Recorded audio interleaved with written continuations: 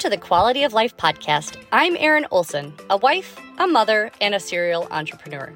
After starting 3 successful businesses, I've learned some hard lessons regarding the ins and the outs of starting and running a small business. My intention is to share my knowledge that I've learned from the School of Hard Knocks, so you don't have to learn it the hard way like I did. Each week, I hope to guide you to the next level in your business or in the business that you work in. So let's go.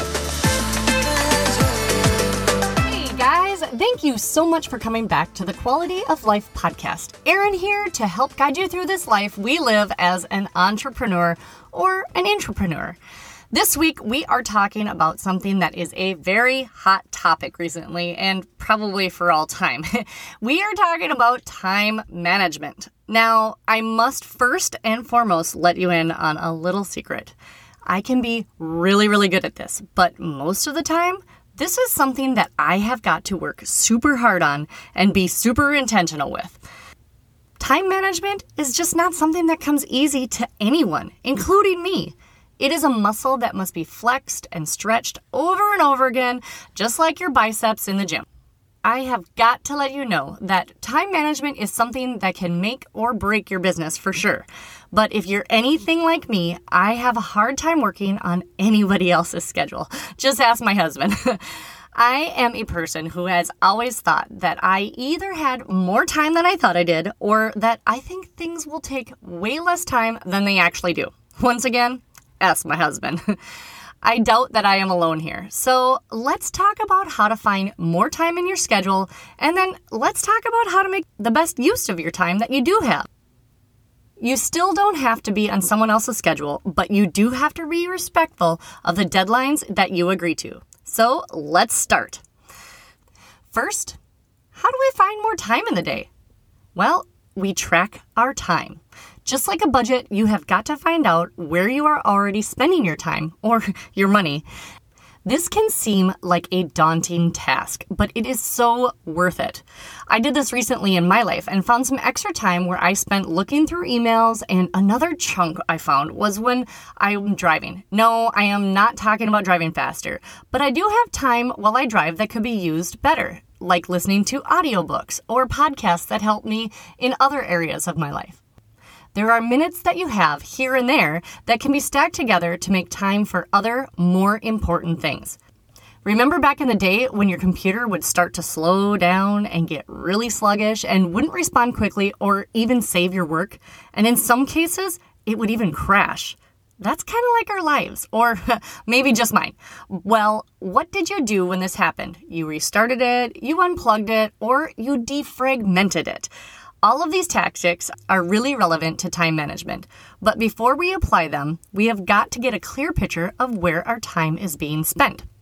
Years ago, to help myself and the people that I worked with, I made a time tracker sheet to help us to see how we spend our days. It not only helped us to prioritize, but it also helped us to see what did our jobs actually entail. I'm going to add this worksheet to the show notes for you to use as well. So here's how to use this time tracker tool to its full potential. Just keep track of what you do for a week. I strongly urge you to keep track in real time. Don't try to remember what you did at the end of the day, because you won't remember the minutes, and at the end of the day, if you're like me, you're going to be just too dang tired. Do this for a week, and here's a super important key to this exercise. Do it without judgment or trying to act better or different. Just be as normal as you can and keep track of how your week goes. You might be surprised to see where your time goes. I mean, you might actually spend 45 minutes driving home from work on Wednesdays and Fridays and only 25 minutes the rest of the week. Who knows, you might spend an extra 25 minutes in the bathroom scrolling on your phone. Or maybe that quick walk to get coffee from the break room turned into a dozen conversations that took 40 minutes. The point of this exercise is to be honest and see if there are any places that you could be a little bit more aware of the time that you are spending, or places where you can stack your to-dos. You will also see where you are most productive, which can really help you become more efficient in our next part of this episode. So go and print out the PDF and find out what you prioritize and what you spend the bulk of your time doing on the daily. You will see what really matters. And then you can make sure you put that into your most productive times during the day. Are you by chance a creator? Well, I don't know about you, but I am the most creative around 10 a.m., probably after my coffee starts to wear down a little bit. So I try to block time around 10 a.m. to make my content and write my podcast scripts. This is super important, and you will only really know what the trends and patterns are if you track it. So track it. And don't beat yourself up if you find a lot of time spent on things that really don't move the needle. I cannot express how useful this tool is. And it's not a one and done kind of thing. I probably do it quarterly. It's like auditing your books to see where your money is going. Okay, so now that you have tracked your time, what do you do with the information? It is time to defragment. Wait. If you're not the techie type, you might have no idea what I am talking about. Defragmenting your computer, from my point of view, which is not techie at all, is taking all of the files and programs and putting them in the most useful order on your computer. So in your life, in essence, you are taking all of the like activities and putting them together and putting your to-dos in order of importance. This is how we take the info from your time tracker and make it work for you. Take a few minutes and look over where you spend most of your time. Notice any trends or schedules that reoccur. Are there times when you started a project but got distracted by something else and then had to come back to it later? Well, I don't know if this scene has ever played out in your home, but this is something that happens to me quite often. I start tidying up the kitchen on a Saturday morning, and as I wipe down the counters, I smell the rag that has gotten that icky, stinky smell. So I toss it in the washer and go to grab more clothes that need to be washed. Then I notice that my closet is in need of some organizing, so I start refolding my sweaters on my shelf. And pretty soon, I'm trying on clothes to see if I should donate them, and I have just lost 3 hours of my Saturday when all I wanted to do was tidy up my kitchen. That is how my mind works, remembering all the things I want to do while I am in the middle of doing something else. Well, remember that notebook that I keep telling y'all about? This is super helpful in these situations. It allows you to not lose your momentum and your focus, but also not to forget the things that popped into your mind that you should do or want to do. So just use your phone notes or keep that small notebook to write down those things and schedule time to look at them later. It really helps you keep the thing that you're working on at the front of your to-dos. Distraction is the number one time sucker. I know that we all think that we are really good at multitasking, but Clifford Nass and Anthony Wagner from Stanford University proved in 2006 that individuals who frequently multitasked tended to perform worse on tasks requiring longer attention and task switching abilities compared to those that focused on one task at a time. So stop trying to do it. We are not good at it as humans, no matter how much we tell ourselves we are. Focus on the task at hand and write down your distractions. All right, now grab that time tracker that you filled out from last week, and I want you to put a number 1 through 5 on the things that you spend time doing. 1 being the most important things, the things that really move the needle or are non-negotiable, like picking the kids up from school. And a 5 on the least important things. If you have things that don't even make the top 5, highlight them, and then you can see where time could be better spent. Now, I want to make a note here. Rest and mental breaks are number 1s in my schedule. One of the most important things on my calendar is scheduling time to spend with my family, and another one is scheduling downtime. As an entrepreneur, there are so many things that pull at your attention, but here is something that really helped me.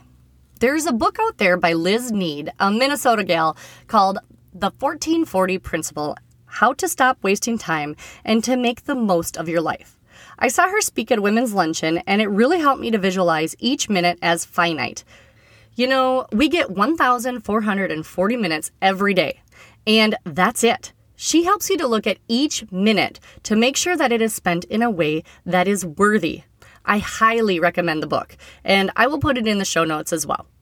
Here's the deal. There is no hard and fast way to manage your time better, but if you look at your time like money and budget it where it is spent the wisest, you will reap the hugest benefits. Dave Ramsey, the king of budgeting, says that if you spend time planning where your money goes, you'll spend much less time wondering where it went.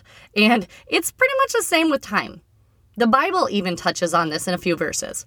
Psalm 90, verse 12 says, "Teach us to number our days that we may gain a heart of wisdom.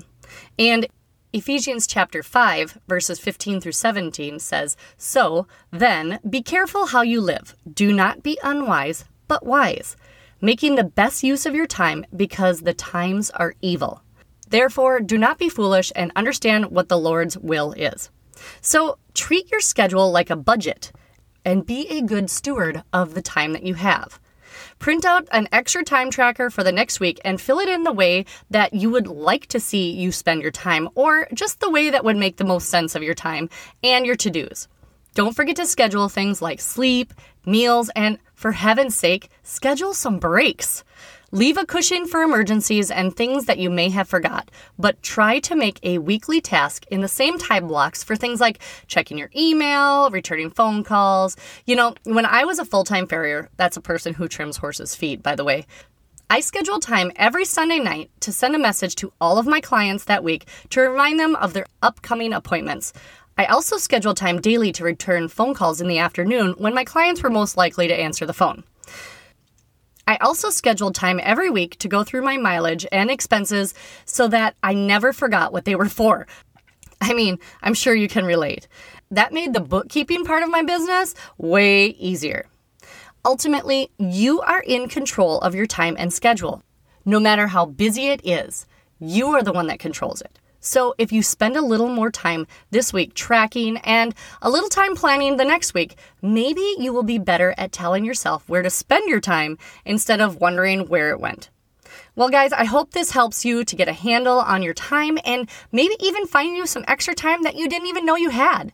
If you like this episode, would you please share it and rate it on the platform that you listen to it on? Well, guys, that's all I have for you this week, and I will see you next week on the Quality of Life podcast. See ya! Thanks for listening to today's episode. Be sure to check us out on the Quality of Life podcast, Facebook and Instagram pages, and our website, theerinolson.com, for downloads and more information. That is TheErinolson.com. Stay up to date by joining our email newsletter. Together, we can improve all of our quality of life.